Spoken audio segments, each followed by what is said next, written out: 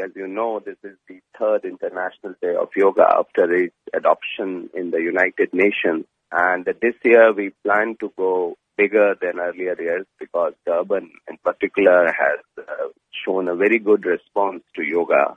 And we would need more and more people to participate in these free sessions to make it a success. What is it about yoga that you believe brings people together to allow them to share a space and find that inner peace? Yoga is a science which is basically has a very holistic approach to achieve this balance of mind and body.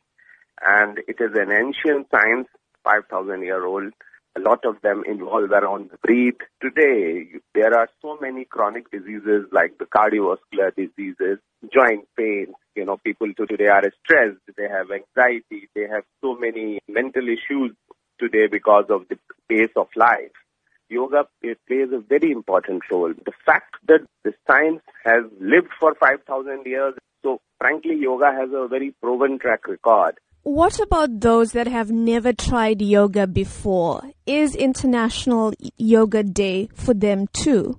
Yes. In fact, the International Day of Yoga is directed towards the people who have not been initiated into yoga, because that is why from this week onwards, we have a series of programs around yoga. International Day of Yoga is 21st June, but that being a working day, we are having our free sessions on 18th, which is a Sunday. The three provinces of KZN, Free State and Eastern Cape, we are having it at 13 places.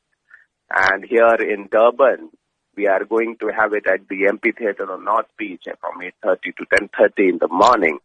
And it's a free session, and there will be a protocol booklet also there, which I think people can take, those who come, so that they can practice those protocol booklets, have the standard yoga asanas. And once you are into it, I'm sure you will find the way forward.